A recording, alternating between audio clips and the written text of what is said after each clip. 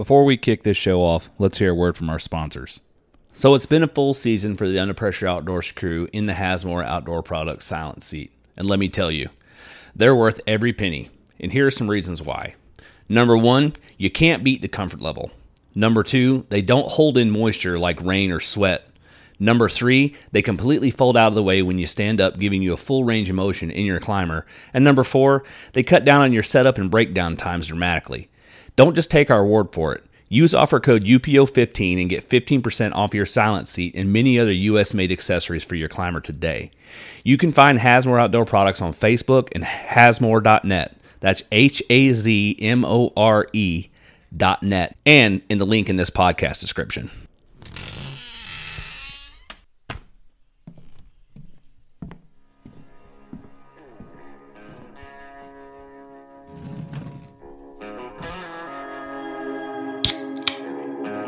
I'm your host, Will Krebs, and this is the Under Pressure Outdoors Podcast.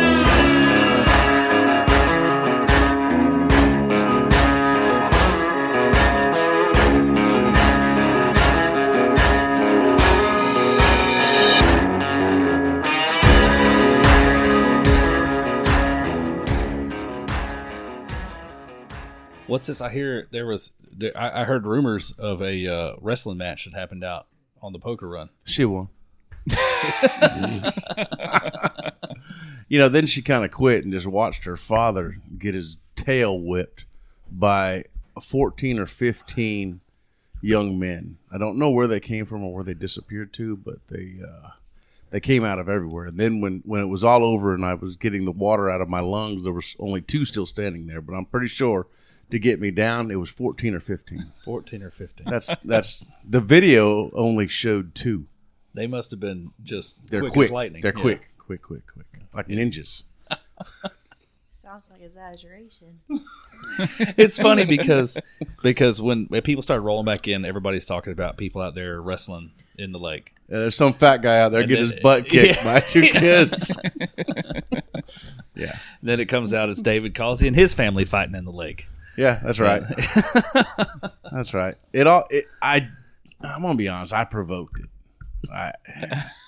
I mean, she got out of the boat and she was, dry, trying not to get herself all wet and everything. So I decided to walk up and pretend to give my daughter a hug. And when I did, I had a sudden flashback of my desire to be in WWE, and I picked her up and body slammed her into the water. And that's when the 14 people came out of the woodwork. I don't know where they came from or underwater or what, but So they were defending her. that's when I got attacked. That's when I got attacked. But yeah. Oh, I gotta know. Am I the only one that keeps getting text messages from FWC that they keep sending me surveys? I blocked them. I was gonna say No. I may have sent them to John, to be honest with you. No, because I I mean get it's a emails, but I don't legitimate get it's the a text legitimate messages. text message. See, what did I get? I got one today. I haven't filled out. The One more you fill out, the more you'll get. I know, but I don't mind filling them out. So it I was was gonna say he's getting them because he continues to fill them out. Yeah. exactly. The Yeah. first one was about deer hunting. The second one was about turkey hunting, and this third one is about hunting in Florida in general. Oh. I just get them about ducks and coots and what, you didn't like those microphones? No, those headphones suck. He got stuck at the Yeah, those are stuck at the ones. terrible. Oh, they weren't even plugged in. That's why they don't work. Hey, you gotta the end plugs in. He is the middle child. Yeah, straight A student, middle child. That's sit on opposite sides. But and I get so many of those FWC ones. I don't mind filling them out, but then I get another one and another one, and then they remind me. I get a reminder. I sent it in. I promise. I got the whole bag of the 40,000 wings. I sent them in, and they said, "Oh, we hear you goose hunt. Let's get one of these for goose hunting." And then I got it for snipe last year. yeah. Well, I love hunting snipe. Terrible at shooting them, but I love hunting them. Oh gosh, I miss that. I haven't done that in so long. That's one of my favorite things in the world to do. We got into a really good bunch of them on a Yeah. WMA and a small game hunt, Oh. completely by accident. And then after that, because we'd gone out there to dove hunt. The dove hunting really wasn't that bad where we were at. It wasn't great either. It wasn't great. For a public field, it was pretty good. Right. We hear these guys shooting all morning long. I'm like, man, what the heck? So we go driving back there later in the day, going to try and find a squirrel or two. And they come walking down there. Like, y'all have any luck? He's like, yeah, we got 10 or 12 sniping. I'm like, what? He's like, yeah, we back here shooting them all morning. He's like, no, walk across over there, and they're all over the place. Sure enough, man, we were fanned out across that field, just walking back and forth and back and Yeah, forth. we were like, 10 guys deep across that field? Oh, Yeah. man. I love when they come in like, and Yeah. take off. It's like, oh, out of range. I shot right. It went left. Yeah. That's what was nice about being like spreading out like that is it's going left and you're like, all right, somebody else over there is going to get it. We're good. That's right. Somebody else can shoot it. I can Yeah. claim that I hit it. Then you hunt with those guys who've never like, yeah, you want to go shoot some snipe? Sure. You get out there and you're like, whoa, nope, that's a meadowlark. That's a meadowlark. That's right. Be careful. Make sure you know which one it is. Yeah, that's one of the fun things with guiding is taking people out and they, hey, that a duck? No, that's a sparrow. That's a blackbird. Okay, next will be 45,000 ibis. I promise you, none of them are ducks. Okay, just put the gun down in the bottom of the boat and just watch them. That's a duck. No, that's still ibis. Oh man, we did a duck hunt last year in Georgia, and we've been watching big ducks, redheads and stuff all morning go around us, missing here, missing there. Oh, yeah. And then me and my buddy Charlie are sitting in the reeds, and I'm looking to my left, and I see birds coming, like a group of birds coming across. Like, buddy, hey, get ready. So we crouch down in the weeds and we're watching. And as soon as they get over, we both stand up, and I went, wait, stop.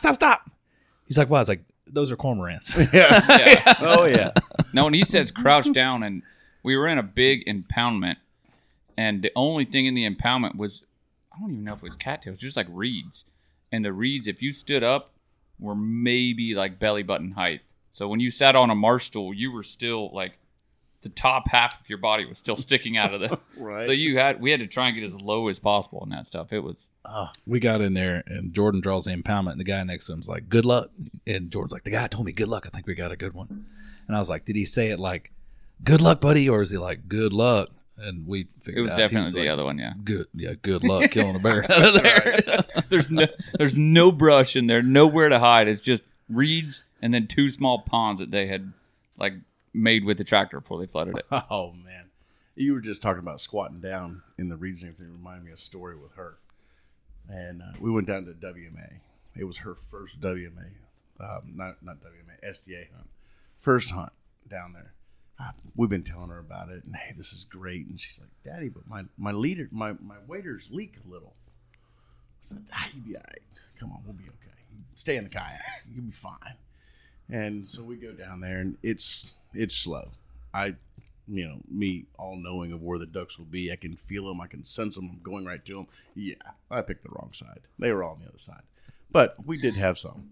But we went in there, and she's standing next to me out of the kayak, and to go to our other boys over on the other side, and I look over at her, and she's putting cattails, little pieces of cattails, inside of her waders.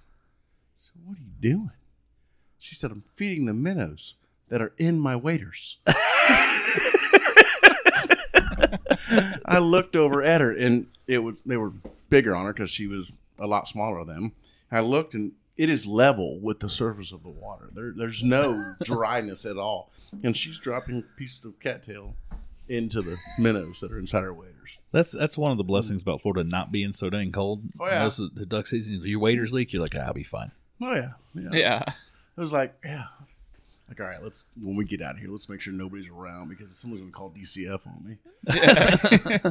Well, before we get any further, let me introduce everybody we've got in the room. I'm your host, Will Krebs. I got Jordan here with me tonight. I'm here. Let's get it. I've got David Causey, Yes, good to be here. Sierra Causey, Nice to be here. and what was your name again? You're the middle child, so it doesn't really Gotta talk matter. on that Yeah, thing. what was that? Colby. Colby. Colby Colby Causey. And David, you run Light 'em Up Adventures. Yes. The whole family does. But The whole family. I'm the one that answers all the phone calls and has to do all the work, and then they get credit. Fair enough. Now, is that just strictly duck hunting, or what do you guys do? No, we do duck hunting, frog gigging. We take out gator trips and everything, and some freshwater fishing, but bow fishing and that sort of thing. But it's primarily focused on duck hunting. That's our bread and butter, and that's my life. My world kind of stops, and because mine does, the whole family's world kind of stops because there are things in the air that bring me to them, and I must hunt. I can't breathe. I don't have to kill them. I just got to be there in the hunt, the scouting, everything about it, the spending the nights at the ramp, and we do that a lot. And every bit of it is well, y'all do too, but it's every bit of it is I can't live without it. It's just it's an addiction worse than anything on the face of the planet. I can promise you. Are they your automatic placeholders? They are. They're plug and play. They're where I need to be. Yes, you are, but now you have like a real job. I'm a little bit concerned now, but I'm gonna start getting more calls from Umatilla High School that my daughter's not at school anymore because I said, I know, but it's excused. Trust me, it's duck season. You got to understand it's excused absences. You got to get that tent thing that Jordan's got. Yes. Oh yeah. Oh, those are nice. I got it's a rooftop tent that goes in the bed of my truck, or goes in the hitch of my truck, so I can park, unhook it, put all the stabilizers down, and then pull away from it. The rooftop tent just pops up. It's mounted on top of like a toolbox that would go on the side of a flatbed. Yeah, but did you see how much I weigh compared to you? Hey, we slept three grown men. Three grown men in it. You'd be fine. Okay, I equal the three grown men. That's it. You'd be perfect. That sucker is really a lot more sturdy than you think it is. Really? It's got two pieces like of big aluminum I-beam that run the length of it. Nice. Yeah, we sleep in the back of the truck, back seat. I've done that. Feet all crumped up like that. You wake up in the morning and it's like, oh, I'm too old for this. Ooh, wait a minute. I hear the marsh waking up. Oh, let's go. Yeah. We had that hunt in Georgia that he was just talking about. We had that coming up, and I'm a chronic Facebook Marketplace surfer. So Yes. I'd been surfing Marketplace, yeah, and I'd been kind of wanting something like that. I don't know, and then we were trying to figure out how we were going to stay in the WMA. Like, were we going to set up a tent? Were we going to do hammocks? And then I found it on Marketplace for $600. And the tent alone's worth like $1,200. Oh, yeah. So I sent him and one of his buddies that was meeting us there from Kentucky the Marketplace listing, and they're both like, "You won't do it." I'm like, don't tempt me because I really want it. And then Don't ever say that. His buddy from Kentucky, his wife sent me was like a Cash App thing that was like $25. It said, "From AJ for your bad decisions." And then he texted me back. He's like, "My wife just gave you $25, so now you have to buy it." Yes. I was like, damn. Yes. So I drove Christmas morning. I drove to South Florida and bought it. Was it Christmas morning? Yeah. I thought it was the day after. No, it was Christmas morning. Really? Yeah. That's Christmas present for him. Yeah. Yeah. Yeah, we were playing with it, I guess, the day after Christmas Yeah. in Mom and Dad's backyard. Yep. With the kids that run around out there. We took my son camping in it earlier this year, up in the Ocala National Forest, and it got down to like 27 degrees that night. It was warm. And yeah, well, it was plenty warm inside the tent. And then I woke up in the middle of the night having a dream that somebody was breaking into my Yeah, house. he And I was started gonna yelling, shoot. "I'm going to shoot you. I'm going to shoot you." My son's first time going camping, 6 years old. He says, "What, Dad?" And I hear him go, he's talking in his sleep. Go back to sleep. Just go back to sleep. Oh, gosh. Great experience. Go camping first time. Dad says he's going to shoot somebody. Yeah. And all I remember was sitting up in my sleeping bag with my arms out like I've got a gun drawn in my dream I had. And then, poor kid. I know he didn't sleep a wink after that. I just went right back to sleep, though. That's right. Good to go. Like, we're good. But having that little tent thing makes a huge difference. Oh, I bet. Trying to figure out how to hook the boat up behind the tent. I don't know if it's going to work out, though. There's some guys that they make a hammock from their boat to their truck and sleep right out in the hammock. And I'm like, those mosquitoes.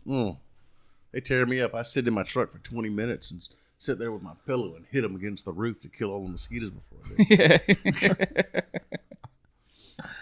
Oh man, you just gotta know how to do it. That's right. You gotta know how to sleep in a hammock to keep the mosquitoes off you. Yeah. Yeah, I'm too big for a daggum hammock. I don't think they make them that size. Oh, you can get one of them the hammocks like you put in your yard. Yes, the The big rope net hammocks. That's what we have down at our Keys house. Is one of There you those. go. That I can get in. I saw you guys were just down in the Keys. We are. We try to go on the weekends when it's not duck season. I can get down there because that's where we keep our big boat and the big 32 footer. And so we're trying to hit the Dolphin this year. And just it's been every year the Dolphin have been getting a little bit tougher down there. And there's all kinds of theories and everything of what's going on. But it could be bad one day and then they show up the next day. So I'm trying to hit them every weekend. I'm going back down this weekend. I haven't told my wife yet. I am I'm going back down this weekend to try because they're going to be there any day, and I don't want to miss them. That's one of my favorite things to do. But yeah. So how did you get started with Light 'em Up Adventures, or how did Light 'em Up Adventures get started? Well, my whole life I enjoy taking people out. I enjoy seeing other people's firsts, letting them experience what I love, and kind of giving them an idea of what it's about. So many people. I grew up in the Florida Keys, and I was born down in Key West. I'm a real conch, and I moved up here after college, or to go to college. And I was a commercial fisherman down there going through high school, and then I moved up here to go to college, and I got into law enforcement up here. But my dad's been taking me duck hunting my entire life, and watching people duck hunt and watching people that have never done it, never experienced it, and just the look on their face and everything was something I needed to experience more. So I started up Light 'em Up Adventures basically to help fund a habit and and a hobby, and basically just get people out there to where, because I'm not that mad at them anymore, the ducks. I don't get me wrong. I'll pull the trigger. I'll knock my daughter out of the boat just to get, the greenhead that's coming in, if, or whatever, knock them down just to get the shot. But I enjoy now sitting in the back of the boat, watching everybody do it. And yeah, I just tell people I'm not quite that mad at them anymore. It used to be, I had to be the one pulling the trigger. It's not that. But that's basically how it got started. It's like, you know what? I can do this. I can take people out, let people experience it, because I do it so much. I pretty much stay on top of them. I have enough good connections, and I really try hard not to piss anybody off so I can keep connections with people like, hey, yeah, I'm out of birds. You got birds over there? Yeah, I got birds. And we swap information back and forth. And then my family got involved. They've all been hunting in my boat since they were in car seats. I mean, literally, she was in a car seat on the bow of my boat, life vest on, car seat in a life vest, strapped to the boat. I don't know what we'd done if the boat flipped, but she was in a life vest. But they've been hunting with me forever. And then they got into it the same way. Colby runs his boat. Dakota runs his boat. Sierra's going to be running boats this year. Limited schedule, but she's going to be doing. I have some of my older clients that really want to go out with her just to kind of let her grow and do it. But they've started to see that and experience that, and that is huge for somebody that's young to understand how special it is for people that don't get to hunt all the time, to be able to watch them take their first birds. There's nothing we love more than taking kids. Oh my gosh. You take kids out on a boat, and when they get there, it's super early. They're timid about holding the gun. They're not sure. Their parents are having to hold them. And then it all just evolves. It might turn into an epic coot shoot, but yeah.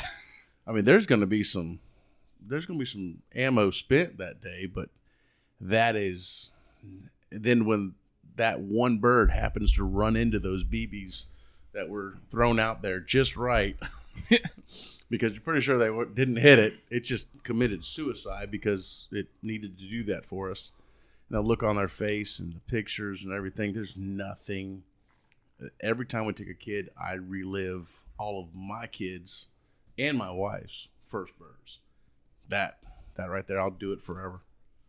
I get that. I just got my son this year a 14. He got a 410 for Christmas. Oh yeah, And he has been I want to tear up the squirrel so bad. He killed 2 at the end of the year this year, at the end of this season, and then finished spring baseball. And I said, "Well, you ready to play some baseball in the fall after summer's over?" He's like, "I'm ready for hunting season." yes. I was like, "That's my boy." That's it. That's it. He loves to get ready for what he calls duck season, but he's More super hens. into moorhen hunting. Which I'm going to go ahead and hold our feet to the fire. You guys should come out, and we're going to do another fundraiser Future hunting in Florida. for Future Hunting in Florida. Do a moorhen hunt and have a barbecue afterwards and Oh, awesome. stuff like that. Oh, that sounds great. Yeah, let us know where we're in for that. We're be on Lake Apopka. Yeah, we're going to get the wind and the wear hammered out here very shortly, and then we'll post an event link for it. No, that'll be great. No, we'd love to come to that. Because I mean, I don't expect that. Well, if we do it where we want to do it, we can't handle a crawfish boil turnout. Right. And I would be blown away if we had 50 people show up. But I do. I mean, I'm in talks with a guy who's gonna make us a P-row Really? to give away. Oh, that's awesome. So, I'm not drinking that. Yes, that's what he did. He brought it to you. I know he did. Let me help you. There you go. He's gonna make us a P-row to give away. What in his refrigerator though? It was. Okay. It was. I went down to the gas station and then I was like, I want a beer. So I walked down there to get beer, and I went in the cooler to look for Miller Lite. It was that or Bud Light, and I was like, well, then all I could get was a 12-pack of Ultra. I don't even like. I drank. I was like, I'm gonna have a couple. I drank one. I was like, nah, I'm going to bed. Just never been a fan of Ultra. Period. I'm not. Nope. But we're definitely gonna do a moorhen hunt, and we're gonna get some pork butts and make some pulled pork and That'd have be awesome. barbecue on the shore and Yeah, no, we'll definitely be in for that. That sounds like a great event. give I'll some bring good my stuff crew, away. so let me know if you need help with the logistics, because I know stuff like that's crazy. Wherever I go, my whole crew comes. So We'll you got definitely let you know. 5 of us to help you out.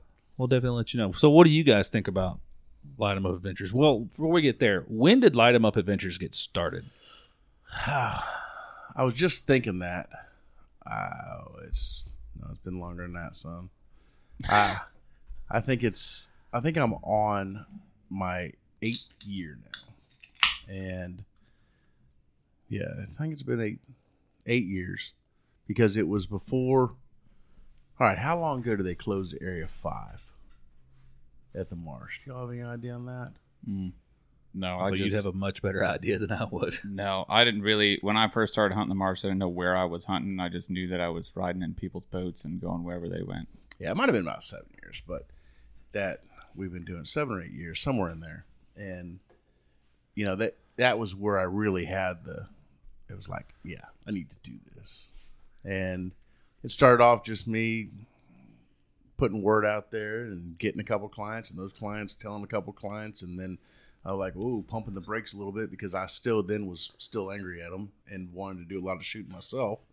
And so I pumped brakes a little bit on it, and then, oh, well, okay, I'd give in and get more clients, and then I'm like, oh my gosh, this is getting out of control. I'm not able to hunt anymore. And then I remember it. I remember my oldest son's first clients he took out. They were ones that I had for a long time, and I knew everything about them. They're fine.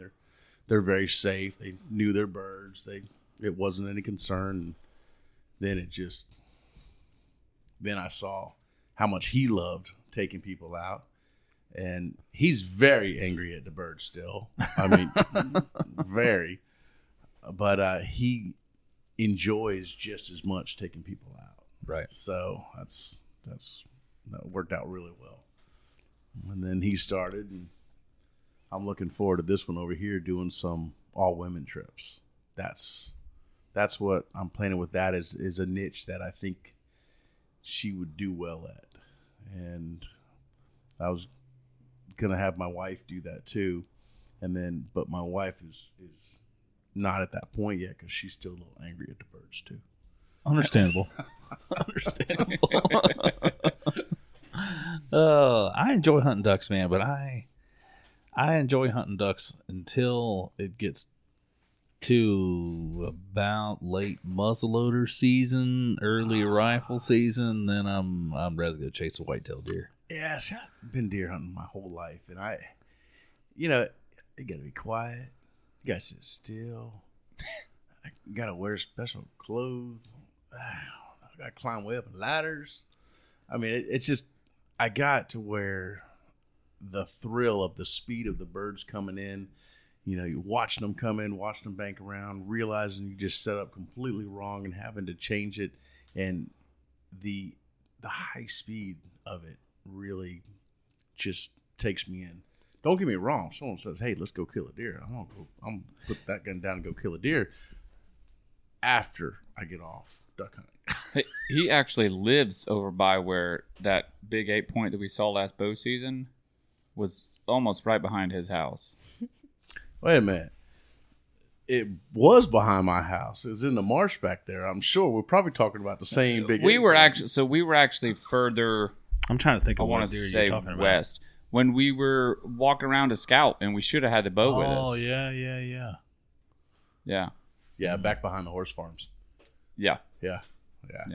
That's We were walking around to scout back there, and he stepped out probably, I don't know what, 10 yards in front of us. Stood there for a good 30 Stood there seconds. for a just good looking 30 at it. I seconds. gotta train him better. And I was like, man, if I'd have had a bow, I could have just sat there, drawn back, and stuck him right there in front of me. He But- wouldn't have let you draw back on him. He'd have took off. Yeah, probably. The only reason he stood there, he said, "Couple of fools." Yeah. And then went off on his way. He was lost. He needs to get back on the other side of that pond. I need to talk to him about that. I'll put a memo out. Yeah. Then you just stop. That's We actually set a trail camera over there, and then never went back to hunt it, and never went back to check it. Wait a minute. Has he checked it since? Yeah, we've gone and gotten it, and it just had a bunch of bears does and yeah. bears and does on it. Yeah. Okay, then it wasn't yours. Somebody set one up right behind my house. Like, you could stand in my backyard and see his stand. It was on the edge of the big pond that's to the west there. Yeah, the pond. So I left that guy some pictures. Yeah. I did. So I was like, oh boy, have y'all checked the camera yet? Yeah. Nope, not us. That's why I've always one thing I've enjoyed about my entire life. We grew up hunting, me and Jordan, we grew up hunting in like South Georgia. There wasn't a lot of deer hunting that we did in Florida. My dad started hunting here, killed his first deer, I believe, Ran dogs. Ocala, ran dogs, and then got out of running dogs, started still hunting, got a lease in Georgia.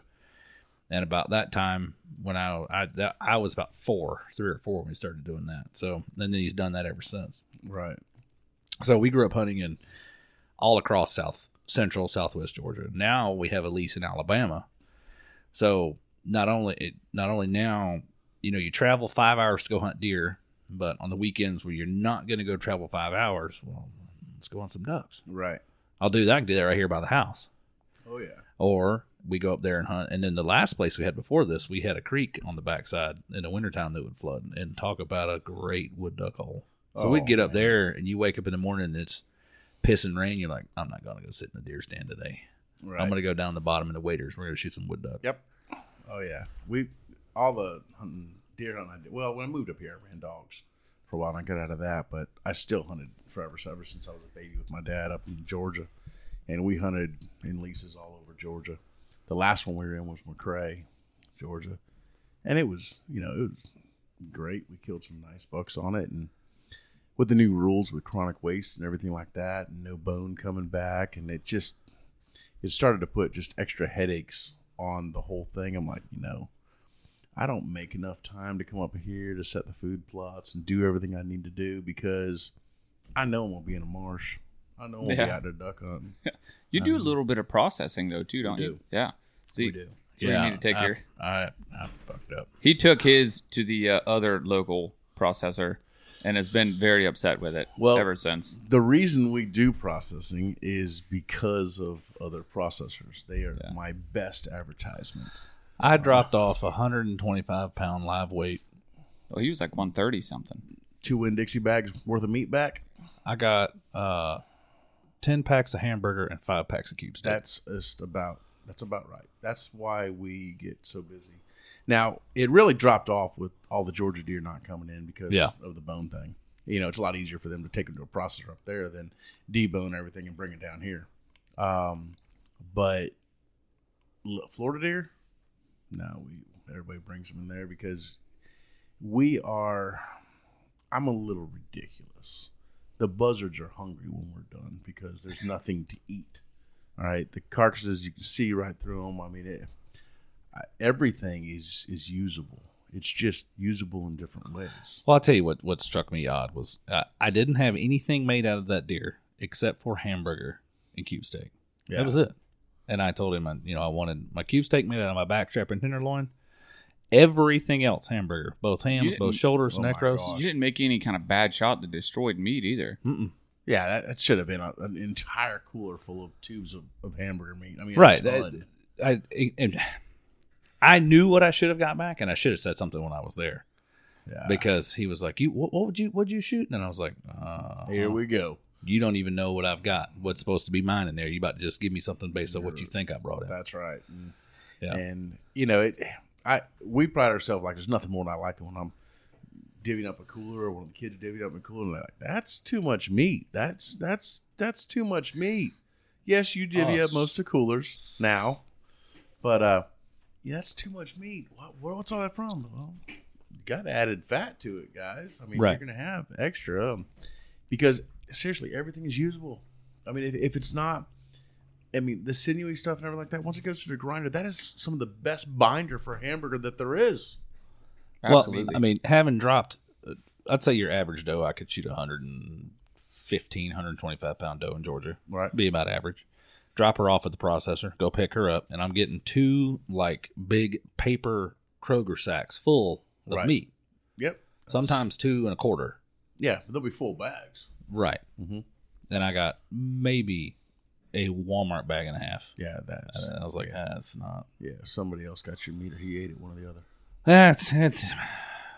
It's one of those things you live and learn. And Yeah, you live and learn. Like I said, that's one of our best advertisers, and that's why we started doing it. That's why I bought the equipment, and we do it because it's just.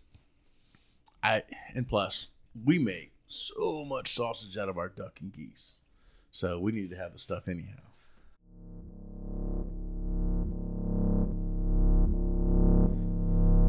Sit tight. We'll be right back with a word from our sponsors.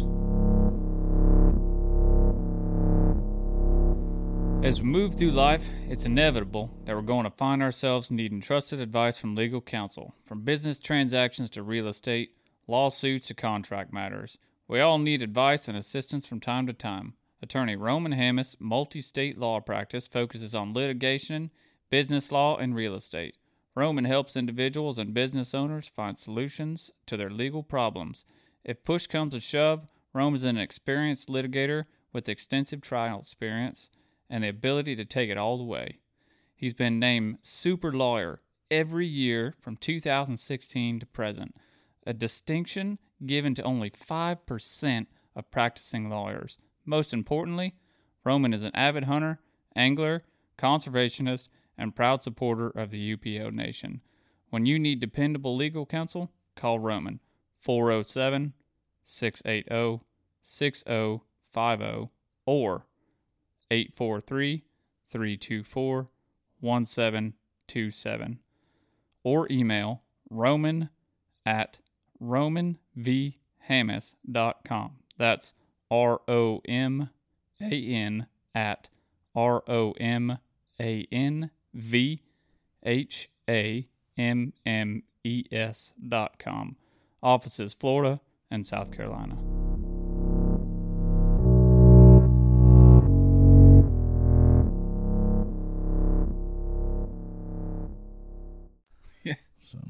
Yeah, y'all shoot a bunch of geese too. Oh yeah. Gosh. Now you think ducks are addicting. Oh, those white geese do something to you didn't know you can do. I went and shot some Canadians and cranes in Texas. Now, that's something I want to do. I want to go Cranes. back so bad. Yeah. Those cranes, it's like a freaking. So what I didn't realize is it was the first time I'd ever been to Texas, period. So they're like, hey, we're going to put you under this pivot in these layouts, and then we're going to put tumbleweeds on you. And you're like, oh, cool, yeah, tumbleweeds. You don't realize that a tumbleweed is a briar vine that is rolled across the desert for days. Right? So when you're like, it's all up on you and stuff. When you go to move it, you're getting stabbed. Like, you go to fling it, you just cram your hand into a briar vine before you pop up out of the. Oh, but the cranes that was awesome. Worth it. That's something I haven't done yet is cranes. My wife and I are going to do a crane hunt. I promised her, and I've changed plans. We went to Alaska last year instead of going on a crane hunt. Went to Lubbock, Texas.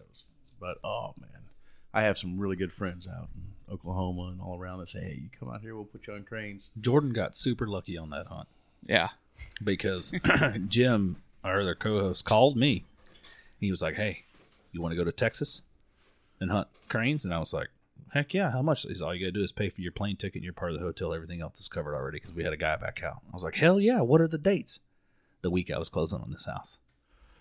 And I was like, I was like, call my, I can't go, but call my brother. And yeah. And it was like, I don't even know if it was a month out that he called in on it. Oh, it's like 2 or 3 weeks maybe. Yeah. And he was like, can you get the time off work? And I was like, yeah, I'm just going to let him know I'm not going to be there. That's right. Yeah. Yeah, there are plenty of jobs out there. I'm just going. Yeah. It was like I put in and like, because luckily the owners that company I worked for at that time, they were pretty big hunters too. And like in the request, I was like, crane hunting in Texas.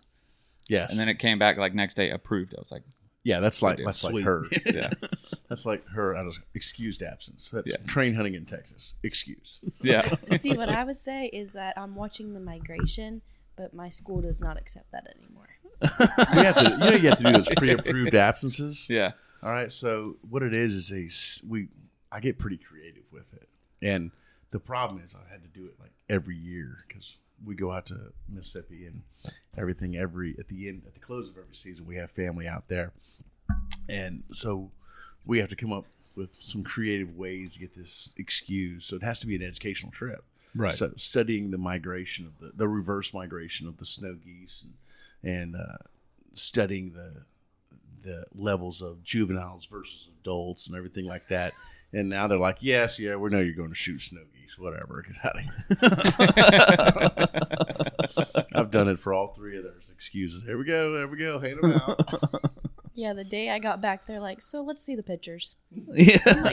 Yeah. I know what you're talking about. We studied them. Yeah, we were studying them. Yeah. Listen, Hemingway. Yeah. Hemingway We had to harvest taught them me. before we could properly study them. I'm telling you, study Hemingway. That's how he did it. He had everything in his hand and did up close studies. That's what I do. I mean, it's a part of my life. He was in Key West. It's a part of my life. We do it. It's And the Audubon and all that stuff. That's how they studied them. It's biology. It's several all different kinds types of of stuff. science. Yeah. That's right. Mathematics. You got to make sure your limits are on right. You know. Yes. Yeah. Oh yeah, Hey, it's all there. definitely. There's got to be some geometry involved in, like leading the bird as well. Not with snow geese. You just pull the trigger Well, as yeah. fast as you can. Extended tubes and no limits because we do the conservation season. Yeah. Right. And it's just there's something about rattling off 13 out of that shotgun and then shoving 13 more in at the next volley that comes by and singing them off. It's like, and then sending the dogs out, letting them do their thing. I didn't get the 13 experience, but the experience of like literally laying in the middle of the spread and then the birds are like coming down on top of you. It's amazing. Yeah. And we actually managed to shoot a Pacific Brant while we were out there in Texas. Really? Yeah. That dude was lost. He was. He took the wrong turn. Yeah. But it's the amount of geese coming in is what's amazing. And then being with somebody like, my family out there, he's very good at it. I am not as good at calling the shot on geese as he is. Because I see their beaks and their eyeballs and their beat, and it's time. Go, take him. And yeah, no, he waits till they circle again and come back in. Okay, then the wad is closer and there's more of them there. It's like, okay, that was a good call. Oh, I'd call it now. No, he lets them circle again, and then there's more there. It's like, oh my gosh, how do you do this? Killing me. I'm interested to see what that agriculture pond produces this year if they plant peanuts geese-wise in Alabama. Ooh, Yeah. that could be Because good. we've got how big is that pond? I haven't physically seen it. I think it's an acre or so. Nah, yeah, it might be an acre. 1 acre on the edge of the agriculture pond or agriculture field. Now, a lot of times up there in Georgia where we were, all the peanut fields around, they had a problem with Canadians. That's what I'm saying. Yeah. Yeah, because we would hear them when we had a lease in Georgia, but we didn't have water next to the agriculture. Okay. And the property across the road from us where you could hear them at, there was water on their agriculture or near their agriculture. Nice. Yeah, Um, you're going to pull them over. we'll see. We're in a totally different place this year because we were last time we had a lease. We didn't have a lease last year. Before that, we were in around Tifton, Georgia. I guess we're in South Central Alabama. We're in Opp, Alabama. Okay. So it's right near like Troy and stuff like that. Right? Okay. Troy's down south, isn't it, I think? I have no idea. Yeah. That's the big deer over there. We hope. I hope, Oh, yeah. Yeah, we'll see. But All I got that'd be to do interesting. was I walked it for probably 4 hours and said, it's this or nothing else. So let's do it. Yeah, I found it. I found it on Facebook, and I sent it to him and my dad, and I was like, "This is what y'all need to go check this out." I really meant for him to go check it out because he wasn't working for himself like he is now at the time. And my dad was like, "Well, I got to work." I was like, "I know that. Send Jordan up there to go look at it. We can trust, what he sees." And my dad ended up playing hooky that day and going with him. Yes. And then we leased it. So, but we haven't been back since. We need to get back up there. Yeah. Oh, yeah. Yeah, get ready for it. Facebook stalk the previous leasers and find out what kind of stuff they killed on it. Make sure. Well, I can tell you that they had a trail camera there, and I brought my computer with me. So I pulled the card on their trail camera.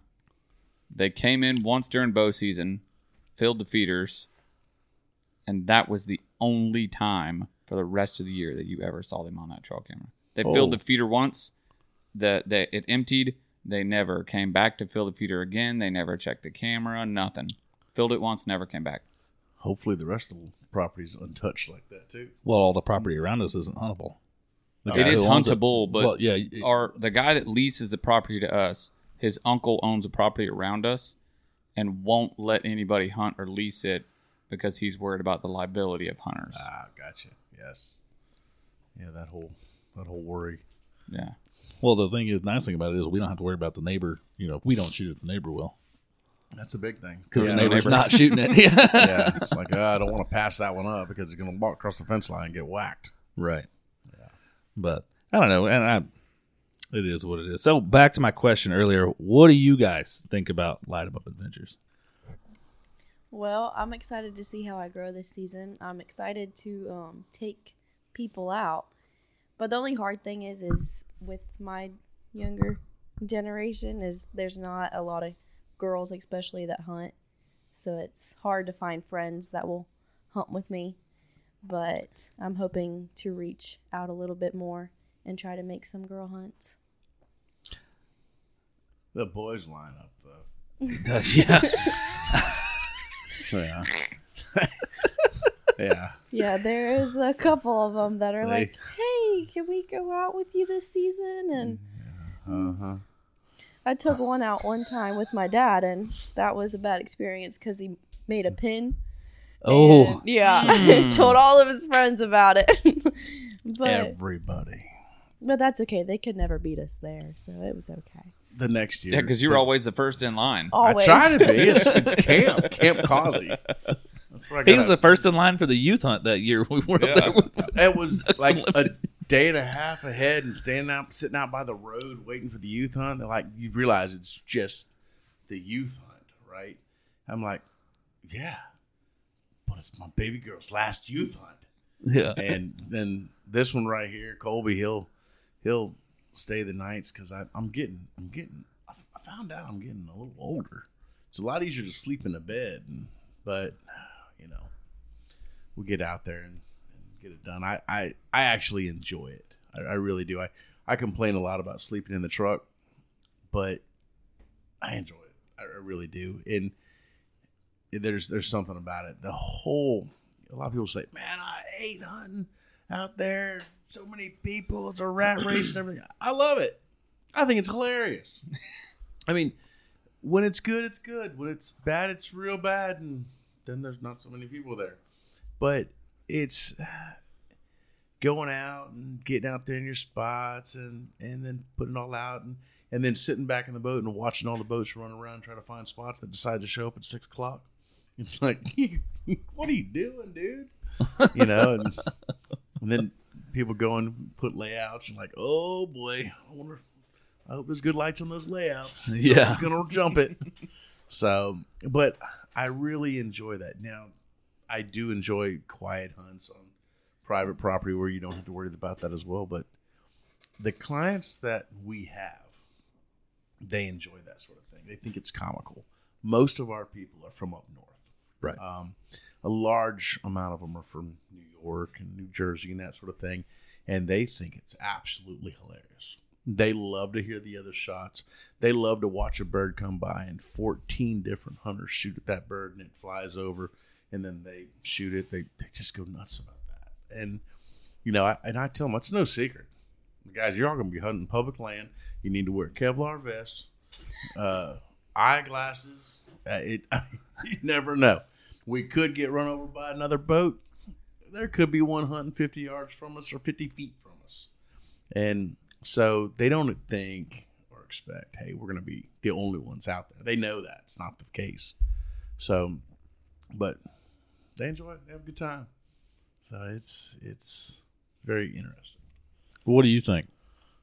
Well, I've personally felt myself grow with it, and my brother still gets mad at the birds, and me, I can sit back, take a nap, let them shoot. That's the problem is he takes a nap. He does that.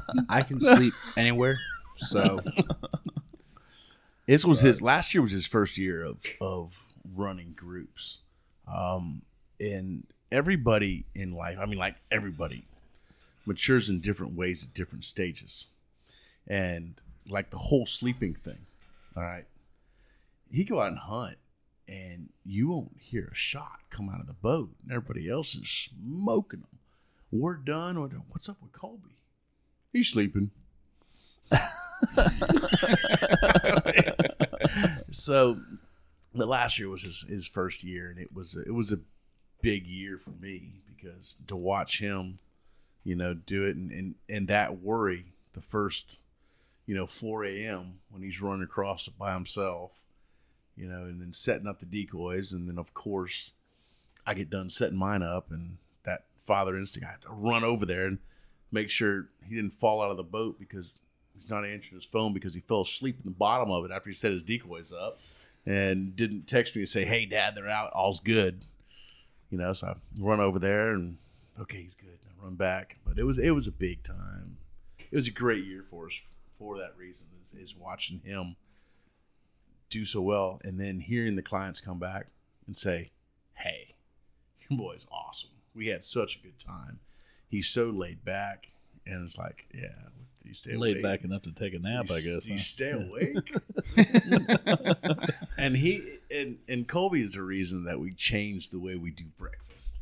One of the biggest thing I swear to my clients, most of the reason they come is for the breakfast on the boat. All right, we always cooked the breakfast on the boat, and with our little Coleman stoves and everything, and it's hot, fresh, cooked breakfast on the boat while they're shooting. And I did it right around that, just before the 9 o'clock flight that you would get. So things start slowing down about 8 o'clock, and people are leaving, and then people start moving around. So I'd feed them breakfast during that slow time. And then by the time they're done eating, boom, they're all shooting again. So that's normally when we feed them. I drove over to Colby one day, and we've done this, and I didn't realize it until I saw it. I looked over, and his barbecue grill is sitting on the back of the boat on the fuel tank. I thought that was Dakota. you're talking about your other son. Was it Dakota? That was Dakota. Okay, then it was Dakota. Your son can't cook, but I can. No. The stove was. That's right. It was Dakota. Because I remember, because he was in the boat that you're in now, not his Prodigy. That's right. It was sitting. He was cooking, and he's a horrible cook, but anybody can cook sausage and eggs and wrap them in a tortilla and make them taste good. But it was sitting on the fuel can. I'm like, that's gonna blow up. I mean, and I looked and I said, wait a minute, I do the same thing. I cook right there on the edge. My fuel can's right there. I said, we're all gonna die.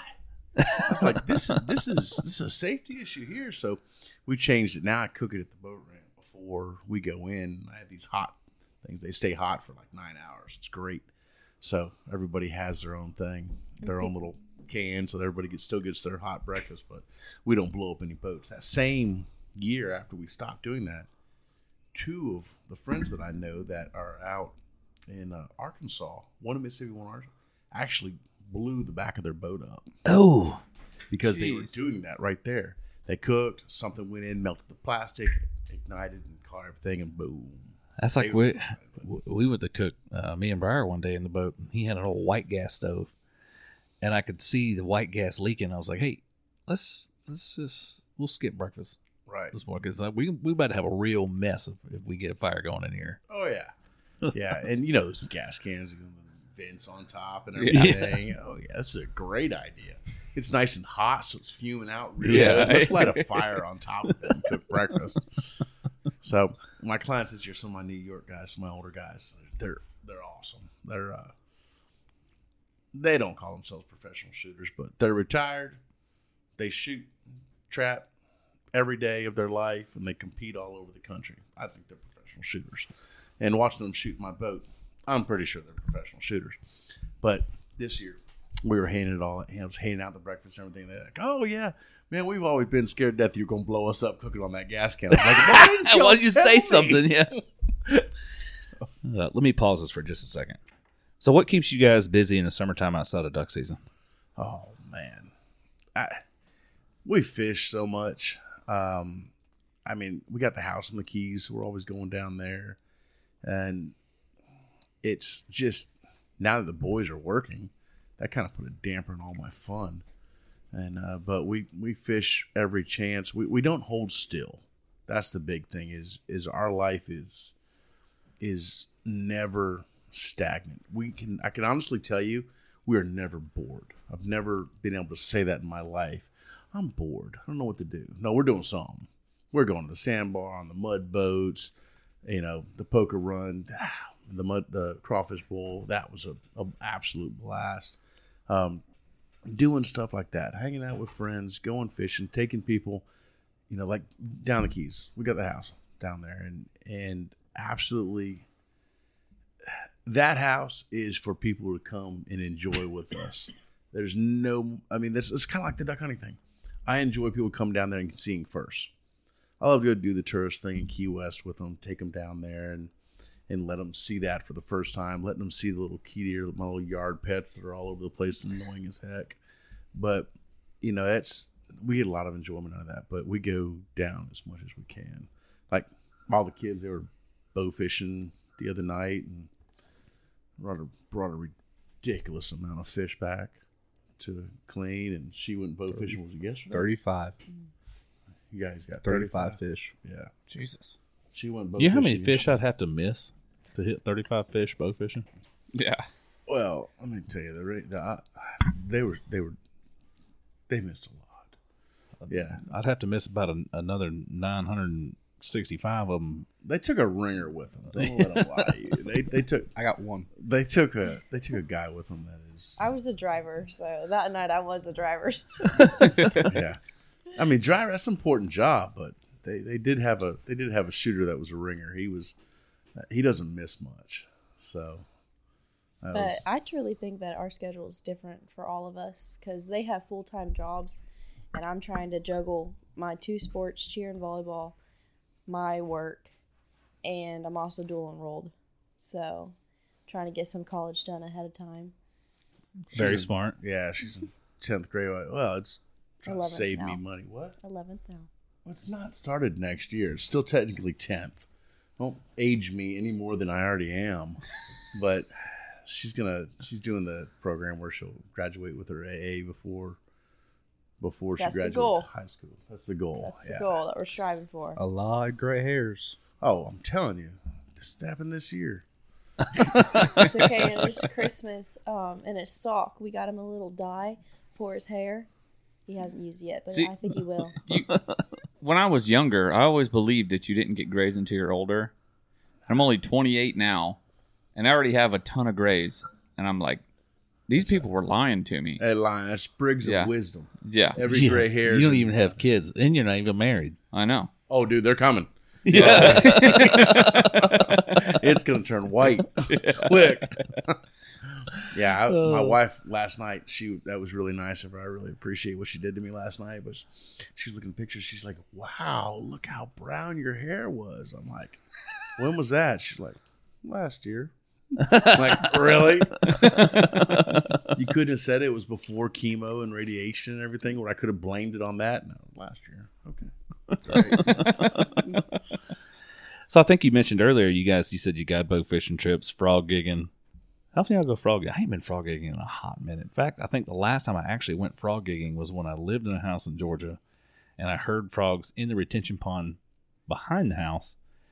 So then I got another buddy who I was in the Army with who grew up in New Smyrna. I was like, "Hey man, you want to gig some frogs?" He's like, "Yeah." So we Yes. went back there, and we got into my neighbor's house because he had a gate at the back of his property. And he's like, "You're gonna do what?" Like, "We're gonna go back there and stab frogs," because he used to let us through to go fish in the retention pond during the daytime. Yep. Well, this is gonna be going back at night. And he's like, "You eat them?" And I was like, "Yeah, they're delicious." I was like, "I'll bring you some when we get some." So we went there the one night and gigged a whole bunch of them, and then the pond got really quiet after that. But That's right. yeah, And the mosquito population went really bad. yeah. But I brought him some. He's like, "Dude, those are delicious." Like, there's a reason we're back there at 10, Yes. 11, 12 o'clock at night sticking frogs with a stick. Oh yes. You know?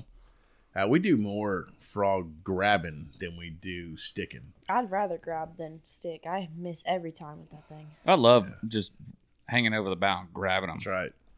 That's right. No, I like that too.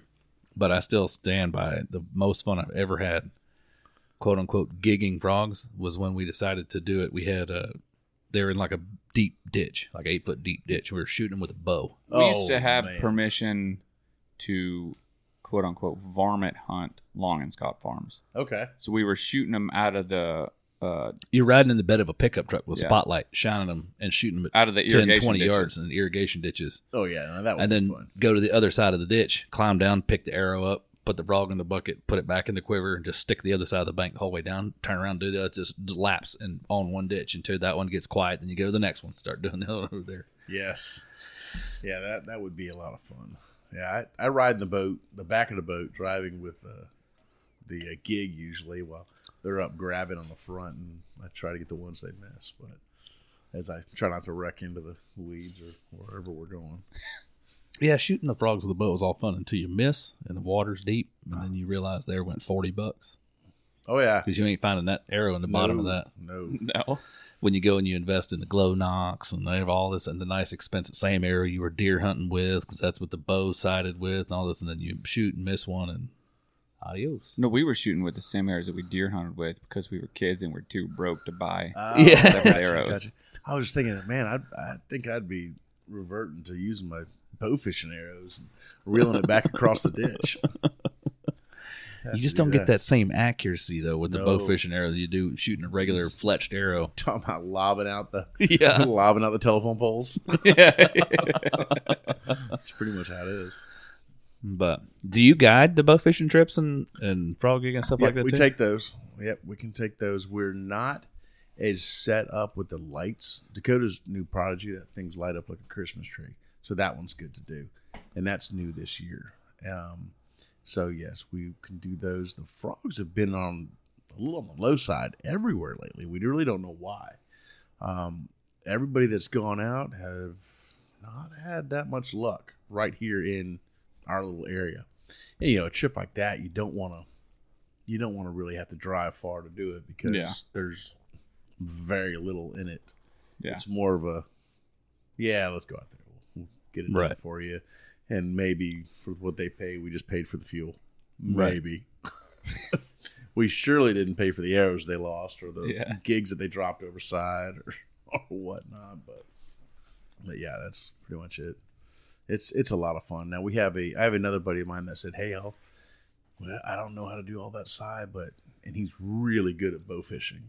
And he has the complete light set up around the whole boat. And he said, I'll take trips for you out there. He said, you book me, I'll take him out. And he does a competition and everything. So I was like, hey, all right, that's a good setup. So Yeah, the catfish have been on fire lately. they've been killing them. I was about to say that I want to go find some spot with some catfish. Shoot Yeah. some catfish. They've been slaying them. And the fun thing about that, it's daytime. You don't have to be up late. Old Yep. people like me can get back in bed, at a normal time. And he wanted me to go the other day with him during the day. I'm like, I got to work. He said, oh, call in sick. I said, I can't. I said, every day I'm off, I'm probably heading down south to go to the Keys or something. He's like, oh, man, they're on fire. Come on, let's go. He said, I'll drive. You just shoot. I'm like, oh. And then I was free a day, and I said, hey, I'm free. Let's go. He said, yeah, I can't be on the water. So what do you mean you can't be on the water? He said, I have a tournament tomorrow. I can't be on the water for 24 hours prior to my tournament. Oh, I'm like, that's some junk. I said, I'm finally free, and now you can't be on the water? He said, yeah. that's the way it works. I was Can't be on the water or can't be on the body of water he has a tournament on. He couldn't be on any water because it was not the body the tournament was on because he wouldn't let me go kill all his tournament fish. Oh, so he's doing like a bow fishing tournament. Yes, it was a bow fishing tournament that he was in. And he said, yeah, I can't be on the water. I'm like, what do you mean you can't be on the water? That's stupid. He said, that's the rules. I was like, okay. I was like, ugh. But I want to get up there because they're still going. They're still hot. Yeah. Speaking of that, my friend went out the other day and he loaded up on catfish. Yeah. Bow fishing is an art form. Oh, it is. It's one of those things like back in the day before I had a real job and no kids and zero responsibilities, I was really good at it. But now, not.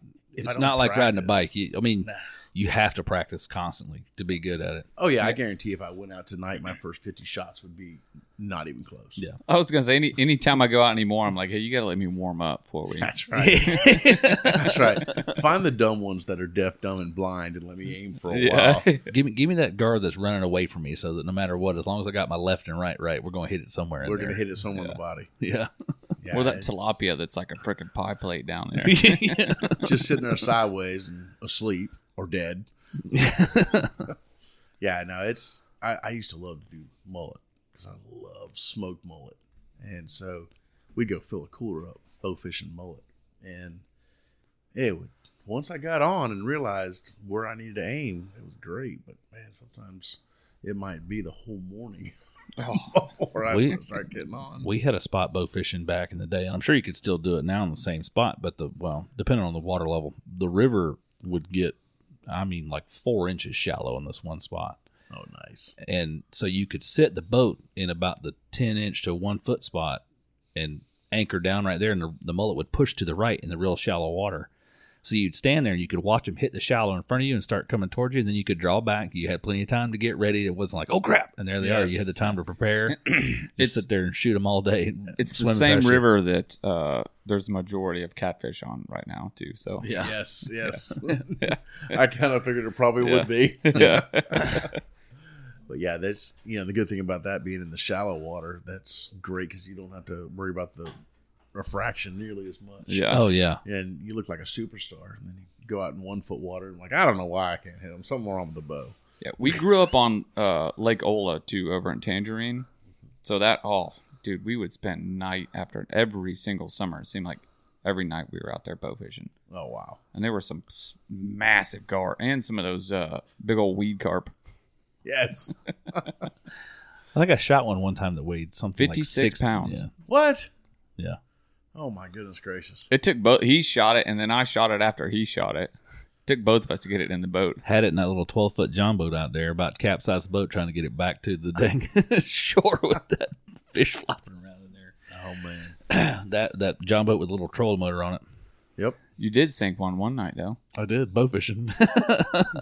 We had a $50 John boat that Papa had bought at a yard sale, and just put a big wooden deck on the front of it with some old KC lights bolted to it, and then a regular house switch to turn them on. Yeah, no, I want to get that. I'm now that I'm pretty sure after the other day, I'm going to be losing my boat, and it's going to be going to them. Oh yes, it'll be going to you, Maybe. and then she'll be getting yours. I'm shopping for one right now, and since Dakota got his Prodigy, man, that thing is just Cadillac, and it's stable, and so I'm shopping for one. But when I get it, I'm an old guy now. I'll work extra overtime, whatever I got to do. I want the lights for bow fishing. I want the platform for bow fishing. Oh yeah, I'm excited. I want the whole rig. The Under Pressure Outdoors podcast is brought to you in part by Hang Free. With a mission to provide top quality products for the best possible price, Hang Free believes that the saddle hunting experience is worth more than money. They create both tried and true products as well as debut new items to the saddle hunting community, creating a community of saddle hunters that don't have to break the bank to participate in the hobby that they love. Do yourself a favor and join the Hang Free family this hunting season. They truly have everything you need. Don't forget to use offer code UPO10 at checkout for 10% off your order at hangfree.co. I'm ready to go. I don't think I've ever bow fished off a boat that actually had lights for bow fishing. Usually that consists of, there's two guys on the front of the boat. One guy has a gig and a spotlight, and the other guy has a bow. Oh man, they run the generators now. They have the little generators in the back and run all the floodlights around. It's like little pieces of sun everywhere. Oh, they had that when I was bow fishing a lot too. The Honda quiet Honda generators, Right. and like all the lights, except we were poor. Oh yeah. Our bow fishing for a very long time consisted of, hey, stop looking away with your headlamp. You know, Yeah, hold the your one headlamp on the brim of the hat. Yeah. You get the light down The there. coon hunting lights, yeah. Oh yeah, and that was our frog gigging and all that. And Mm-hmm. now you don't have to worry about all that stuff. So there's lights are everywhere. You know, a bar light light up everything. Yeah. So, and they're cheap. I would say light bars are cheap now too. I'm telling you. We have on all of our boats except Dakota's. We have one big light bar on the front and then two on the side, and that's like the perfect frog gigging setup because they just lay up there off the bow, one on each side of the light. Just frogs can't see anything, so it's great. But yeah, I know those big boats would like lit up. Oh, I want one. That would be. I'd kill to have one of those too. But I'll stick with my John boat. every year I've said that, like, when I first got my Gator Tracks, I was like, I'm gonna do all this stuff to it. Never did anything. Owned it for 4 years, and then I just sold the motor off of it. And I was gonna take that money and put a 90 horse Yamaha on it. And everybody keeps sending me stuff on Facebook like, "Hey, buy this Yamaha." And I'm like, I kind of realize that if I don't have a motor on it, it forces me to do all the stuff that I said I was gonna do to it because I can't take it out. So it's torn apart right now. I haven't done anything to it in a couple months, but I'm gonna get back to it. Something I've been thinking all day long. It's completely off topic for what we're talking about right now, but something I've been thinking about all day long that I wanted to bring up. I'm pretty sure the first time I found out about you guys, it was when you posted the picture of the gator eating the ducks on one of your hunts. Wasn't that y'all? I don't think it was us. Or you shared it or something like that. The big gator the picture went viral. Yeah, it was one. It was that big gator in the marsh that was. Right. Oh, yeah. Yeah. I thought that was y'all that posted it. I'm sure we shared it. I think y'all, okay, maybe it was you shared, but the funny thing is that big gator taking that. Are you talking about Big Mo? Yeah, Mo. The picture, if you look at the picture in the background, you see a layout. That's my wife. Is past the gator in the layout. And at the end of the day, of course, that picture went viral fast. You know, Mo, everybody's always taking pictures of Mo. And because all he does is go to every hunter and takes. He's a tax man. He is. He taxes everybody equally. But He's she even was taken one of our big mojos. Oh, I don't doubt it. Oh yeah, he'd eaten quite a few decoys. I was like, come on, seriously, dude. Whatever. But yeah, the funny thing is, she's like, hey, did you see this picture? I was like, yeah, we watched it. Remember, it was the guys in the kayaks that were over there taking the video and everything. She said, do you see what's in the background? I said, yeah, it's you. She's like, don't you feel bad for just leaving? I was with clients. I dropped her off, and I'm with clients. I'm there until they're done. So she's shooting her ducks, and she's in the UFO layout, just staying there. You're there until I'm done. I'll take the clients back, clean their birds, everything. I'll come back and pick you up later. She's like, don't you feel guilty for leaving me there? Nah. You got a shotgun. You'll be fine, baby. I was going to say, well, one of the first times I ever encountered David was I was hunting with Stick one morning. And, oh, boy. yeah, he we go. he had put Sierra in a layout. And then somebody kind of pulled up close, and he's like, hey, he started yelling at me. He's like, you're close. And then they wouldn't move. And he's like, listen, if she shoots all the ducks before you ever get to them, that's on you. And all of a sudden the boat cranks up and like moves away.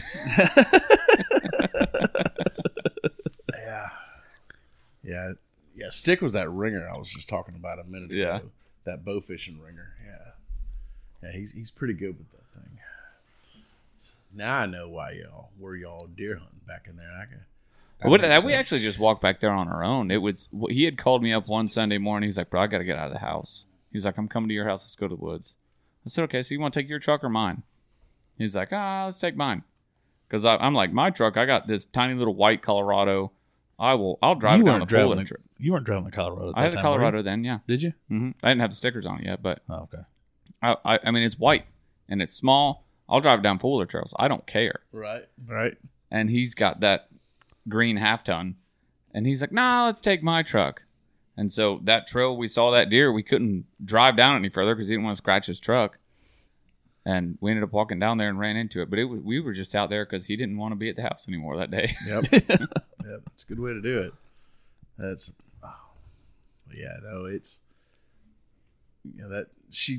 that's what I do all the time is I'll drop them off. If I have clients or something like that, we'll take them, drop them in a layout somewhere and be like, bye, good luck. Yeah. She hunted with Stick one day in the layout, we have a 2-person layout, a UFO, a single person UFO, and a couple other layouts. Hunting out of a UFO, man, there's nothing like that. Right down there, right with the water. I'd love to do that. Oh gosh, you got to come do it. We got them, and most of the time they're not used. Like I said, most of my clients are older. Yeah, and they like the comforts of the boat, and they don't like being eye level with the gator that's like 10 foot away from yeah. I don't mind the gators. They'll leave you. But it's like I said, I've got a shotgun. The eagles are almost worse than the gators. I'm telling you, the shooting starts. Here they come. Yeah, and they go and they grab one, and they don't take the coots. No, they don't take a coot. We'll shoot a coot and drop it in there. Think, all right, shoot a perimeter of coots, and then we'll shoot our ducks in the middle, and the gators will come, and the eagles will come and take the coots. No, they'll swim right by a coot. Yeah, it's like, really, come on. You ever notice how on a good windy day, if you shoot 10 or 15, 5, 10 coots or whatever, and 2 ducks, the wind will always blow your ducks away. The coots will stay there. Coots don't move. Yeah, sharp claws or whatever. Yeah. They just lock down there, and this ducks just move right on off, and they get far enough out to where the eagles then will come get them. yeah. Most of the time, I can jump up and down on the boat and go, they'll leave it alone, but not when they drift away. They only eat the banded ones. That's what I tell everybody. I said, hey, that's a banded one. So how many bands do you have? The amount of ducks that you've killed, how many bands do you have? I got a bunch. In the past couple of years, how many bands? Man, I've been on a dry streak. I am so due. I forget what the numbers is, but I think it's like one. I might be way off, but I think it's 1 in 4,000 ringers have a band. Maybe it was 3,000. Anyhow, and that's kind of some of the numbers from the researchers tell me. And I have never, on my boat, my family's boats, I've never got a banded ringer.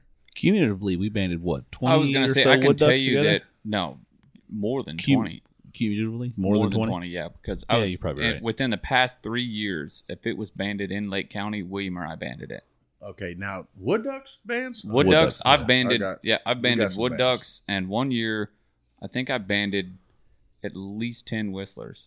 Yeah, that's now that's we can get those, but ringers, there's something about having a treasure of a diver band. Yeah, or Because duck there's- that came from outside of your own state, like Right. Oh yeah, like the I think 2 of the wood duck bands that I have like 6 wood duck bands total. 2 of them are from New York. The rest of them are Tavares. Yeah. We took Briar's cousin duck hunting one time. He hadn't duck hunted much before that, and he killed 2 birds that morning. And they're going to pick it up. Beautiful drake laying in the water. Briar's like, if that thing's banded, you're swimming back. And sure enough, picks it up out of the water. And he goes, it's got a band on it. He goes, no, it don't. He goes, yeah, it does. They're beautiful banded drake. And he's like, you going to make me swim? He's like, no, you can ride back. You're just a sorry dog. Beginner's right. luck is what that was. Yeah, like Colby, I couldn't possibly tell you how many ducks he's killed. He doesn't have a band yet. This one, I couldn't tell you how many she's killed. She didn't have a band yet.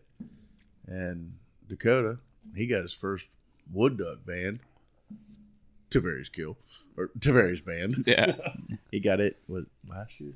She's got a mean trap somewhere in Tavares that, like, there's a little neighborhood in Tavares that has, like, this little wooded pond through it. Yeah. And she's got a trap in a couple people's backyards. And that thing, I mean, she left one day to go back to Tallahassee and sent me a text message and was like, hey, I accidentally left my trap open. Can you please go let the ducks out of it? If they're dead, take them home with you. But, and I showed up and there was like 15 or 20 ducks in that trap that she had. It's amazing. I know where I know where one is there in the backyard, and it's just so. It's kind of over by the lawnmower shop off of.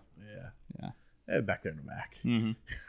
Well, you can hunt all over the Harris chain of lakes now and see our wood duck boxes we put out. Right. No, I saw that.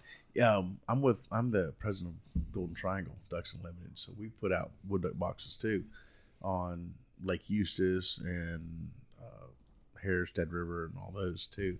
So y'all putting them out too. I'm like, oh yeah, here we go. Because we have like 3 clutches in some of our boxes because there just weren't enough out there. Right. You know, you go in there and there's hens laying on top of hens, and then you get 1 rotten egg, and it makes the 2 around it rotten, and those 4 get rotten.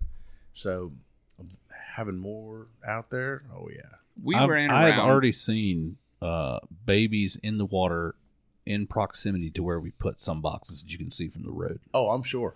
We were out the other day. I had a deal I had to work for the sheriff's office when they were dropping the parachuters out on Lake Dora, and there's a lot of boxes around there, and there were babies that were in the water.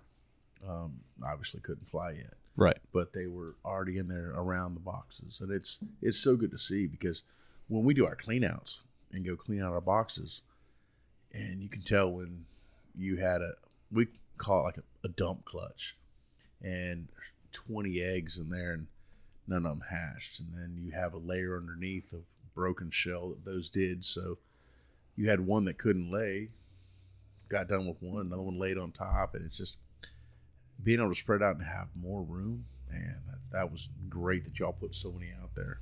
Yeah, we did, like, prior to ever actually hosting the event, we rode around the chain and, like, found boxes. Because one of the problems we found is that you get people, like homeowners, that'll put a box out, Right. and then they just don't ever do anything with it. And they don't, and honestly, they probably don't know what to do. Yeah. You know, they don't put a predator guard on it. So even within putting some of our boxes out and driving around and stuff, we came back and we fixed some homeowner boxes and put new, like, bedding material in there and dropped a pin on that. So when we go do our clean out, we know to check those as well. yeah, some of the biggest problem we have when we do that is these homeowners come out screaming. Oh, Oh, yeah. yeah. How many times you get accused of trying to steal a wood Yeah, duck we had a box? guy. Yeah, he's like, stealing I them. put that out in 19 something, and you're like, I'm looking in there. I'm like, well, there's like a pile of bones in here, bro. Yeah, apparently you haven't checked it. Yeah, or did you ever cleaned it clean out. this thing out? And he's like, have you seen the size of the gators in the water? I'm like, yeah, but was the last time you heard about somebody getting attacked by a gator in Lake Eustis? That didn't deserve it. Yeah. Well, there you yeah, that was on the Dead River, but go. That didn't harass them. Yeah. But But even then, it's been quite a while. yeah. Oh yeah, it is. That's because we're hunting them so hard. We have those things so scared. But that's the big thing is, a lot of people just don't understand that you have to clean them out. I mean, you are going to have dead babies, all right, but you're going to have a successful clutch as well. If you have one or two dead there, no, it's not a failure. It's a especially Just if it's nature. a new box you put in. That's part of it. I Yeah. mean, some aren't going to make it up the the ramp to get out, the grate to get out. Some just aren't going to do it. Those might have been the weaker ones that weren't going to make it anyhow. Think about that.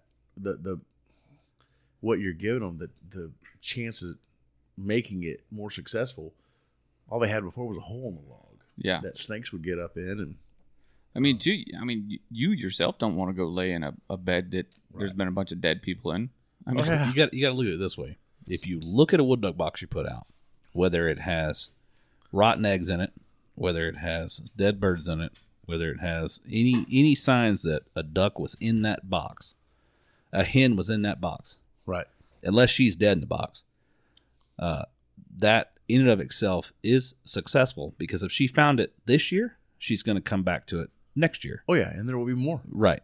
Yeah. So It's definite. Any effort like that is huge. It's just educating people out there on how to do it. If they want to set them up in their backyard, man, look up how to do it right. Keep the predator shields out. Put them on and keep them cleaned out. But we would get yelled at all the time. I mean, people come up screaming, "You're stealing my ducks! What are you doing to my ducks?" No, we're taking the old eggs out. These are rotten. See them floating along here? They're rotten, very rotten. Don't bust them. Get the old material out, put new material in, and so it's. So when do you guys go and clean wood duck boxes? I know what time of year we've banded birds, and it's a lot later than you would think to expect baby ducks in the water. We have been hitting it a little late because I don't care what anybody says. There is a seasonal shift that is happening, and they are going on nest earlier. I've noticed it for the last 5 years. We used to be able to go out in February and clean out the boxes, and we wouldn't have hens on eggs. Now, if you go out in mid-February, 3/4 of boxes have a hen that's actively laying in it. And that's what we've noticed is that earlier and earlier they're getting on nest. So we're going to, this year, try to hit it right as the season is over. Get out there and do it. I don't like the impression that we're doing anything to the wood duck boxes during duck season. Going in there, even if we're freshening them up and trying to make them right, trying to get it way ahead of them. I don't like the image that it could be. You got, people start to catch on these camouflage boats with these, lawnmower engines hanging off the back of them. Those are duck hunters. What are they doing around duck boxes? It's duck season. They must be trapping them in there and eating them. Yeah. They don't understand. They see it, and so I want to definitely do it afterwards, after the season, but we found that our mid-February thing, like when we get back from Mississippi and all that area up north, is when we usually have it, and it's a little too late. So definitely the hens are on there. I love the education aspect of putting out the wood duck boxes and talking to people. We're putting them out there. Oh, you're not allowed to do that. I'm like, well, we talked with FWC. That's right.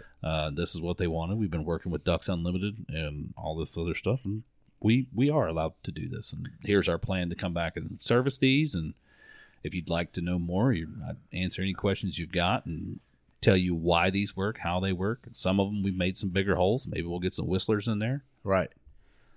Every confrontational beginning that we've had has always ended up as education. Right. And then they'll sit here and talk to us. Hey, well, if you have any more boxes, I'll take a couple more. And so that's how they've all changed. But you got to have that. I mean, we're all in the same fight, and these people that are putting them on their lakeshore are in the same fight, just for different reasons. Right. So they can watch them. I've noticed that a lot of the homeowners face a hole towards their house. Yeah. Yeah, I like facing them away towards the water, so as I go by, I can see the scratches on the front to see Yeah. how well they're being used. See how wet the front is from the ducks flying Yeah. up there, and hope it's not an anhinga sitting on top pooping all over it. Yeah. Oh, So, I mean, gator season's starting to near, and you guys said you do gator hunts too. We do. There's something, my name in FWC with gator hunts and gator applications, the two just don't jive. I apply every year, and I don't even know why I do it, because I'm not going to get drawn. The kids get drawn. My wife will get drawn. My wife hates it. But when she gets drawn, she has to go. She doesn't really get a choice. At least you got 24 hours now. Yeah, that's nice, but I don't ever do it in the daytime. Where Yeah. I go out there in the middle of the night. There's a couple things she really doesn't like. That's spiders and Snakes. snakes. And every gator we've ever gotten and got that harpoon in it, it's the first thing. It goes dragging us deeper in the swamp. There's spiders in the boat. There's everything. She's screaming, hollering, I don't like this. Thanks for coming, baby. These are your tags. Get ready. And so, but I can never get them. Dakota got some tags this year. So every year I've put in, I've drawn, but I've gotten tired of, because I had a mud boat, and it seemed like I'd put in for tags, and then I'd get 15 other people be like, hey, you got the boat and equipment. Right. Can we use yours to fill mine? I'm like, Oh, yeah. yeah, I guess. And then it comes down to the end of the season, and I'm like, shit, I haven't filled any of my tags. Right. Like, Yeah, it hurt me last year to send tags back. And I was like, oh, we just need to go out and kill little bitty meat gators and yeah. everything and just do it. I'm like, we just never had time. He was busy and I was always working, and Dakota was in school. Actually, he was, I think, in the Academy for Corrections at that time. It was like, oh, we just didn't have time. And then I ended up sending them back, and I'm like, I'm putting them in the post office. I'm like, I'm shedding a tear right here. Yeah.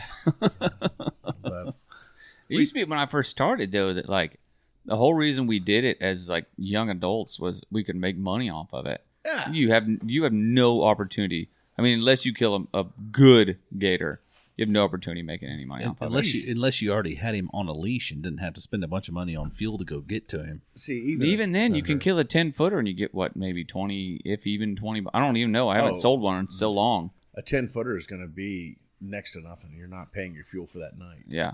I mean, and so we stopped. I remember, man, it was great. Take it in there, put it in the trailer, sign the paperwork. Yeah, I'm getting a check. Hot dog. We'd fill it up. It was fantastic. And then it got to where, let's just go kill 8-footers. They taste better. Let's just go kill meat gators and everything like that and not worry about getting them. Now, would I pass one up if we had a chance of sticking a big one? Heck no. I'd do that too, but it's just, you don't make anything off them anymore. I want to think that one that Briar killed, that 8 or 10 footer he turned it into the processor, and selling the gator, he got like half the meat back for free. Right. Yeah.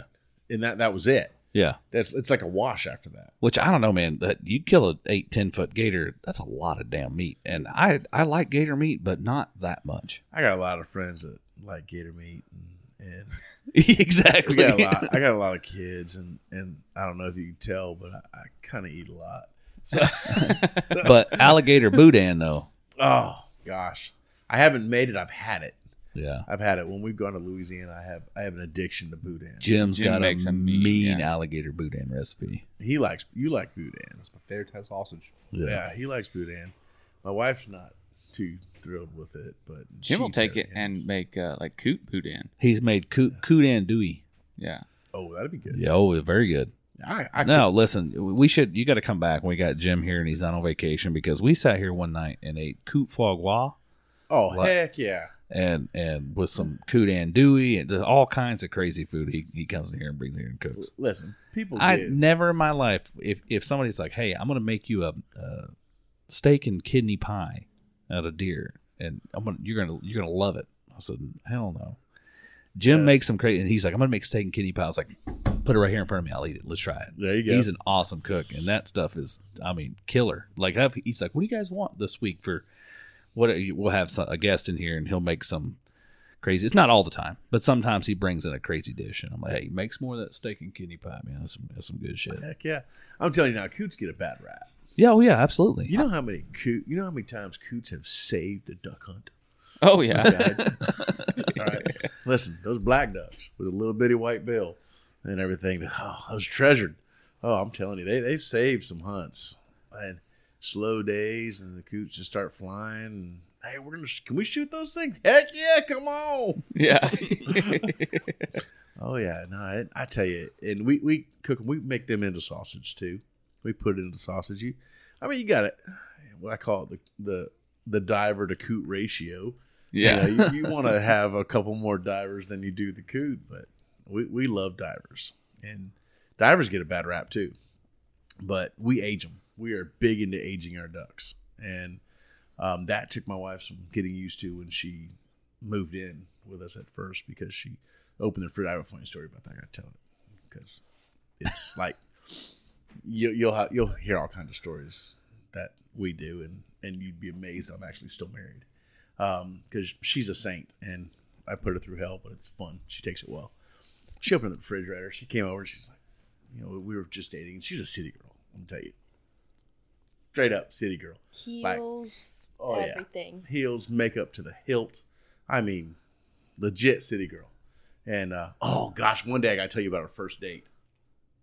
Oh, we're gonna have to do that tonight. We'll do that. We'll do that here in a minute. I gotta tell you about our first date. But anyhow, she opened up the refrigerator and she looked in there, and we had been duck hunting the day before, and there were ducks in there, laying there, all breast up. And she looked in there, and I looked over her, and she's like, pointed down at it. She said, "Is that normal?"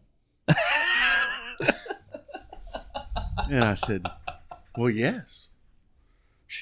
We're inside the house. Yeah. Okay? This was before we had the fridge outside. Well, she's the reason we have the fridge outside. And she looked in there and she's like, This is normal? I'm like, yeah, this is normal. They're aging. How long do they stay there? Until we can't put anything else on the shelf, and we got to clean them because we're getting more. Yeah. I was like, oh, okay. Soon thereafter, I have an outside fridge now in the processing room. That's where all the ducks go. Yeah. So we age them out there. There was a trend on TikTok a good while back, and it was like, this lady was like, tell me why you're still single. And I got a TikTok up there somewhere where I opened my fridge. I'm like, because I've yet to find anyone that'll put up with, and it was in moorhen season. We had killed 30, we had killed 32 moorhens, and they were in my inside fridge aging. And I was like, because I've yet to find anyone that'll put up with having 32 dead birds. There's like 32 more hens, a case of beer, ketchup, and mustard. That's it. Oh, yeah. That's all in that fridge. Yeah, that's one of the real reasons, here in Florida, I started getting with the toe tags and everything like that, and tagging our birds and everything, because if you open up our refrigerator, we're over our possession limit. Well, it's because I'm aging them, Yeah, right. And so I found out the legal way to do it with tagging them and federal logging them, become a federal processor and all that stuff. I'm like, okay, we're good now. I can rest. Now we have all the stacks of birds in there with their little yellow tag with that group of 6 and that group of 6. So it worked out, because there for a while I was like, David, that's probably not a good idea. That's one of those things, man. That's a fine line you walk right there. It is, and it's something you gotta watch. And I've learned so much from others. It's like the saying, learn from the mistakes of others. You don't have enough time to make them all yourself. Well, I've learned from theirs and how to do it, and the importance. Here in Florida, we really don't have that many of the federal guys that really check and do that. In other states, they do. And they, me being a guide and taking out a lot of people, my clients like me to age their birds too. So I don't know how I got started doing that, but I was like, yeah, sure, I'll do it for you. We'll age them for a week. I'll clean them. Then the next week they'll come back and they'll get their birds that have been cleaned and aged. So there's a way of doing it, of gifting the birds and having, their tags on them, and then their gifting tags and all that sort of thing. And so but there's a lot to it. It's one of those things I'd rather be extra careful than do something wrong, especially the way I take pictures like I do, because I live by pictures. I put them everywhere. And with social media, it's like, yeah, look what he does. Yeah, well, this is what I'm doing, try to be legal. Right. So that's one of those things, like for the regular layperson, it's not something you should completely overlook in doing so, but on the same hand, it's what I would refer to as a seatbelt ticket. Correct. Exactly. I agree. They're not going to get you for. They're not just going to walk up to your house and go, "Let me look in your fridge." Exactly. If you were out there dicking around, else. There's another reason they're there. They're just. Oh, good Lord! Show that to Jordan. They should tell. Holy shit! That's like all season. They're that way because they have layers. Like when they come home from school, hey, you got to clean a shelf off. I need a shelf cleaned today. So they're stacked up there in order of when they need to be cleaned. They're a lot easier to clean when they age too. Oh heck yeah, it's great. You cut off easy. It's and something I found out that I really like now. I might be the only one in the family that really likes it, but I really like you get the good fat ones every now and again. Mm-hmm. That good layer of fat, having the skin on. So when they're cold, you can just rip those feathers right off, singe the down real quick, and done. I prefer my wood ducks plucked.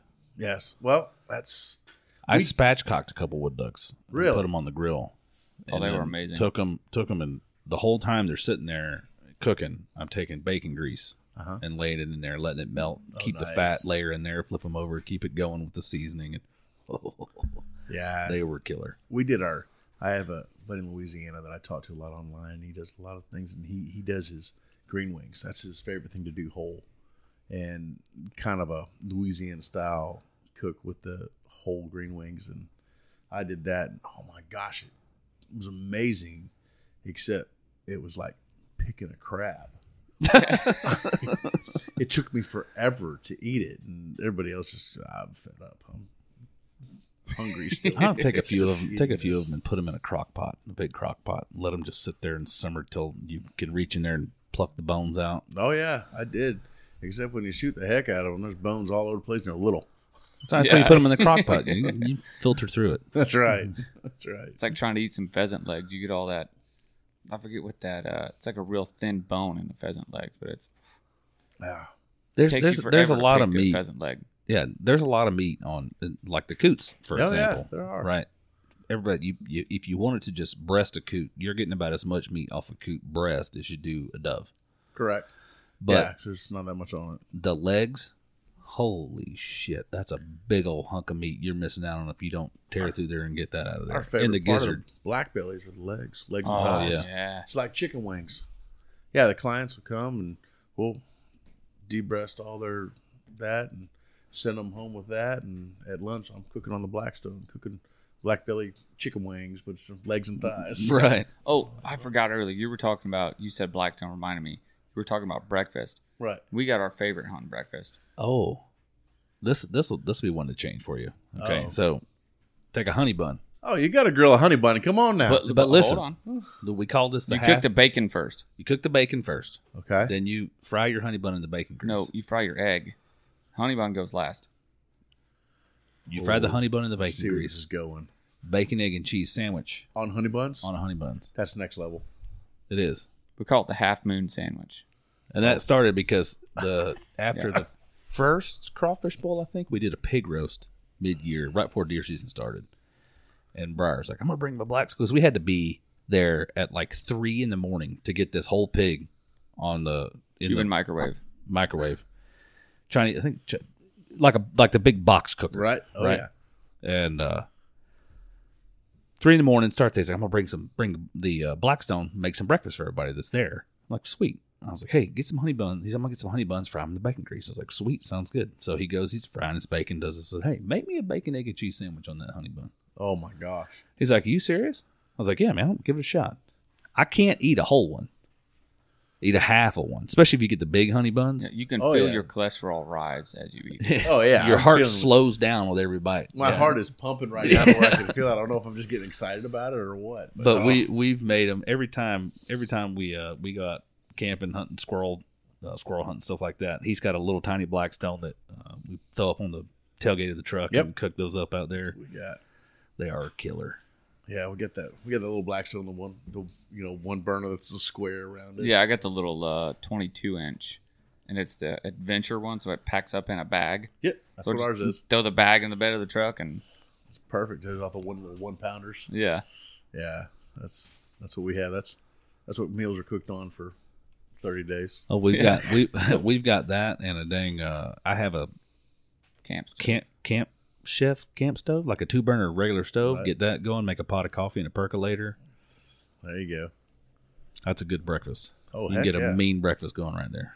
Yeah, Colby is he's the chef of the family, and chef in training. So he's gonna have to work on that honey bun, bacon, egg, and cheese. Listen, I made that for my buddy AJ when we went up and deer hunted in Tennessee. Made it for him one morning. He's probably cooked it for his kids We made a TikTok out 100 of times over. Yeah, 100 Yeah. times over. Oh yeah, I gotta Eating try those that things. now. It is delicious. I'll show you the video when we're done it. here. Yeah, but- so we made a TikTok out of it, and then like a month later, he was in North Carolina, and some guy was like, "Hey, I saw you on TikTok eating some kind of honey bun sandwich." Yes. No, that'll be good. That's definitely next level honey bun. Yeah. Here I am proud of the cooking the honey buns on the Blackstone. I've thought about getting trying on it with grill. the ones with the icing on the one side. See how that turns out. I don't know. I think I'd probably end up burning the icing. The I'd have whole a heart honey attack. bun in and of itself just falls apart. I mean, it's not an easy sandwich to eat, but it's worth the struggle. Oh, Especially if you get a good fried egg in there where it's got a little bit of yolk left in it. Woof. yeah, those fried honey buns on the griddle like that. It reminds me of Krispy Kremes. yeah. And that's my problem is Krispy Kreme. I drive by it and I see hot now sign. I'll eat the whole case. I mean, because I don't even know I am. I just,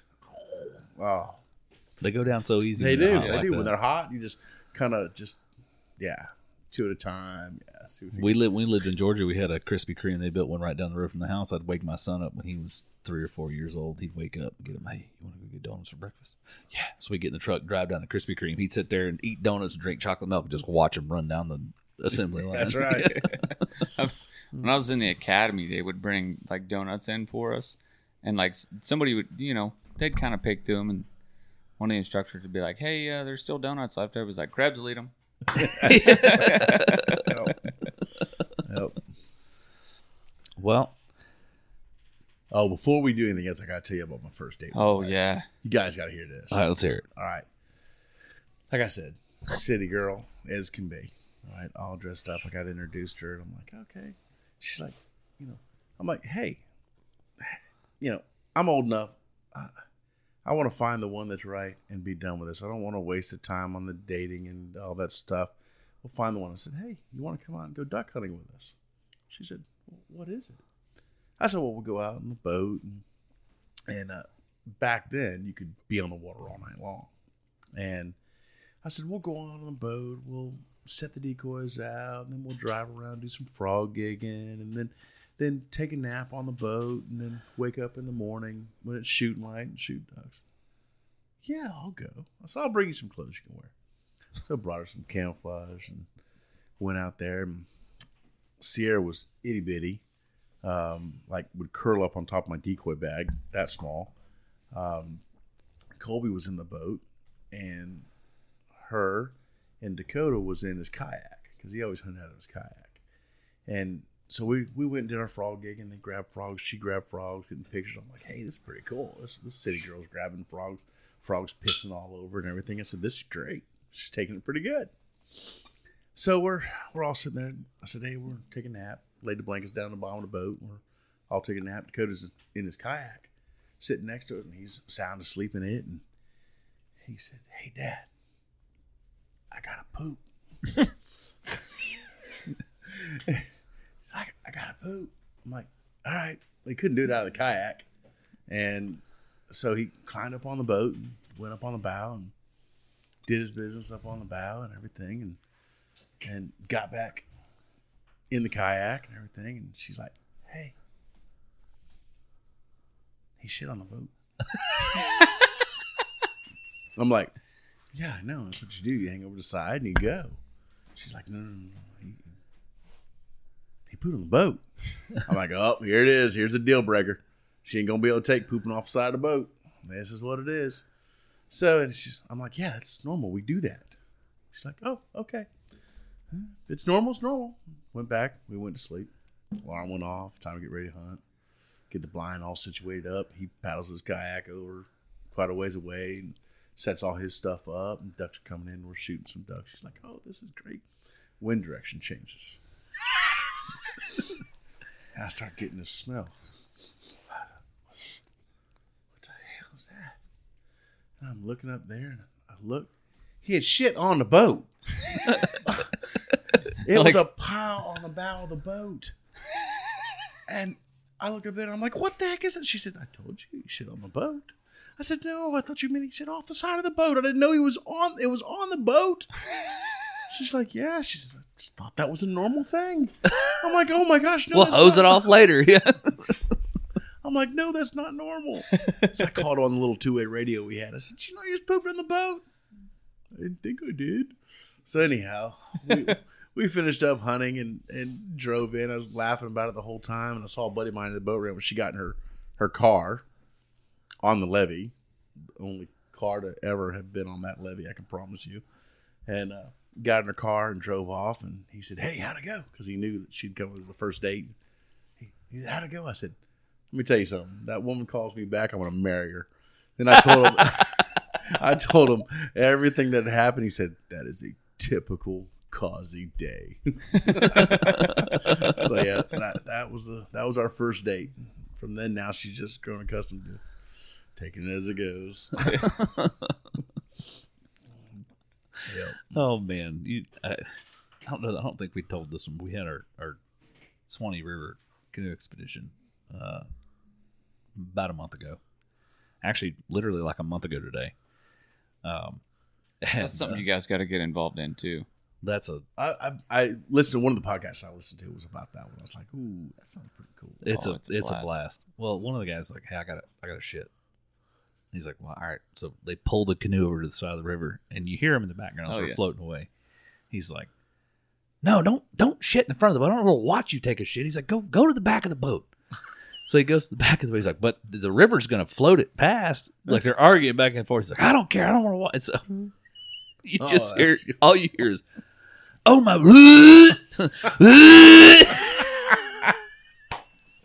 I was laughing so hard. He's like, and next thing you hear, he's like, It's on my paddle. Yeah. Oh yeah, once that gagging starts, then it's done. I was dying, so I was laughing so hard. I thought I was going to flip the canoe over.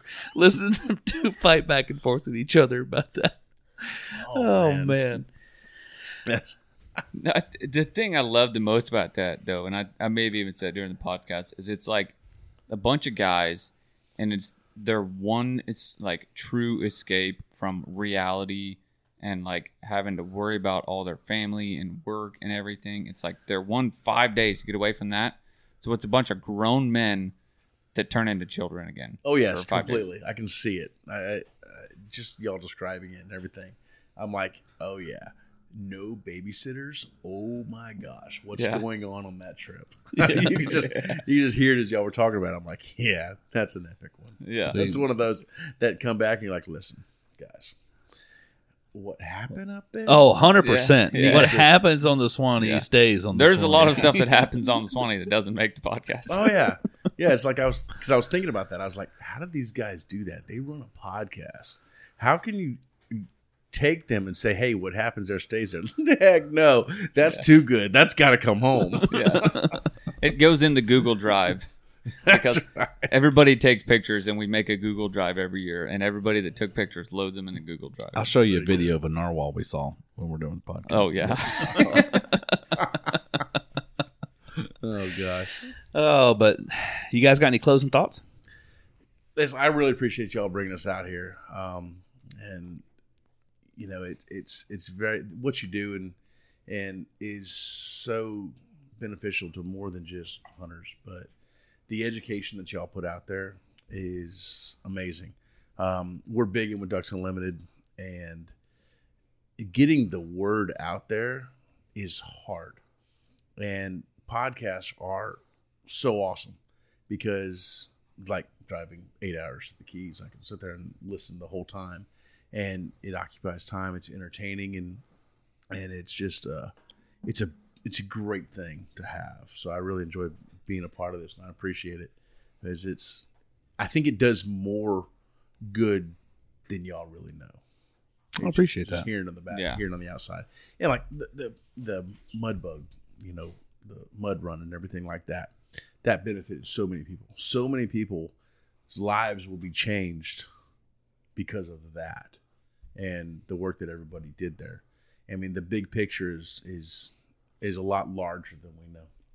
Yeah, we originally started it. I don't know about for William, but it was just fun to like hang out with the guys, right? And then we started to build a community, and then now we're just so like in touch with our community, like our hardcore workers. Like we have, you know, listeners in other states and everything, but our people that show up, that put in the work to show up to every event, like they've become more than friends to us, and that's just been amazing. Right. That's awesome. Oh, we look at that like you mentioned the crawfish boil, the mud bug bash, and poker run, which I am excited for next year, but also extremely terrified because we had 300 people there this year, and it's always grown every single year, and to have more than that next year is just Oh yeah, it's gonna be great. But I can tell you, I have 4 more people coming. Yeah. Just because I'm sharing this, I'm like, guys, y'all got to come. This is a blast. I mean, we had a good time. we're gonna change some stuff around, make it a little different, but it'll still be the same good old time Same next year. venue, But yeah. when we looked at that, and we're like, we need volunteers for this stuff. And we didn't even ask people. We know that this person are going to step up Right. and take care of this because they always do. And I mean, I don't mean to say we take them for granted, but we know that when the hard stuff has to be done, they always show up Right. and they get stuff done with us. Oh yeah, no, that's great to have. And when you're so respected and have a following like that, it makes things easy. Yeah. You know, big events can just come together nicely because of the support you have. So how can they find Light 'em Up Adventures? We are big time on, like I said, pictures are my thing. Facebook and Instagram, I'm always posting stuff on there. Our webpage is trash right now. I mean, it is horrible. I've got to get on and fix that thing. I'm not even on there. Yeah. She tells me that all the time. She's like, Dad, there's pictures of the whole family. She but- should be the face of your organization. Yeah, I've been told that by her and others. There's But, one picture of me. I know. That's the webpage. good for marketing. Yeah, our webpage. But Facebook and Instagram are our big thing. I love to, because I love to show everybody, Right. you know, that having the good time and enjoying it and everything. And those, I like to capture those first duck smiles and, Right. and put them on there. So, and you know, word of mouth and that sort of thing. But, and you'll always see me driving around, and trust me, I'm never afraid to talk. So anybody ever gives me a call or anything, we're all up for it. Well, we'll grab some of your links and stick them down in the podcast description so people can find you straight from the Awesome. bottom of the show. Awesome. Yeah, Love to have it. I've told several people since the Mudbug Bash, I was like, you know, probably one of the funniest things that's happened is me and you were standing there talking. David walked up to us, and we got our hats on, and he's like, hey, pointed at our hats. He's like, you guys may know. Do you guys know where the Under Pressure Outdoors guys are? And we're like, Yeah. yeah, we're right here. Yeah. The 2 guys wearing the hats. I was like, oh, okay. I've been wanting to meet them guys. Which the hats are for sale on the website right now. Yeah. We've still got quite a few left, and we've got more coming. Yeah. Yes. I forgot about those. Yeah. Don't forget about those. But the ones we have coming are like the old style trucker hat in the mossy oak. It's got a Right. real mossy tall oak camo. Yeah. front. Yeah. Okay. Yeah. So Yeah. Be interesting. That's good. I just It got, is like I the just got old- those made. Mossy oak, like stick and leaf pattern. Mm-hmm. Oh, they're sweet. they look good. Good deal. All right. Well, David, appreciate you guys joining us, Sierra and Colby. Right, Colby? Yes, sir. Colby. Colby's never this quiet, just so you know. All right. He's tired. talkative. Yeah, I heard him getting lectured earlier. David's like, you have to talk. This is a podcast, man. You talk. It's what you do. People aren't going to know you're here. I mean, trust me. But he's never quiet. He's not the shy one. Next time. Yeah, next time he'll talk. He'll have to get you back in when Jim's back in because Jim, I told him, I was like, David Causey's scheduled for this date in the group chat. And Jim's like, damn, I'm out of town. He's like, I really want to be there for that one. Dude, let me tell you, I got so many stories. We could be here forever. I mean, the stuff that happens to me, and trust me, people will tell you, like, that could only happen to David. I mean, that's just, and people are with me like, oh my gosh, how did that happen? Man, it's me. We'll bring you back in for duck season. We'll talk some more duck hunting. Oh, that sounds good. I can always talk duck. Well, we'll catch you guys next week. Thank you for joining us. Thank you. Adios.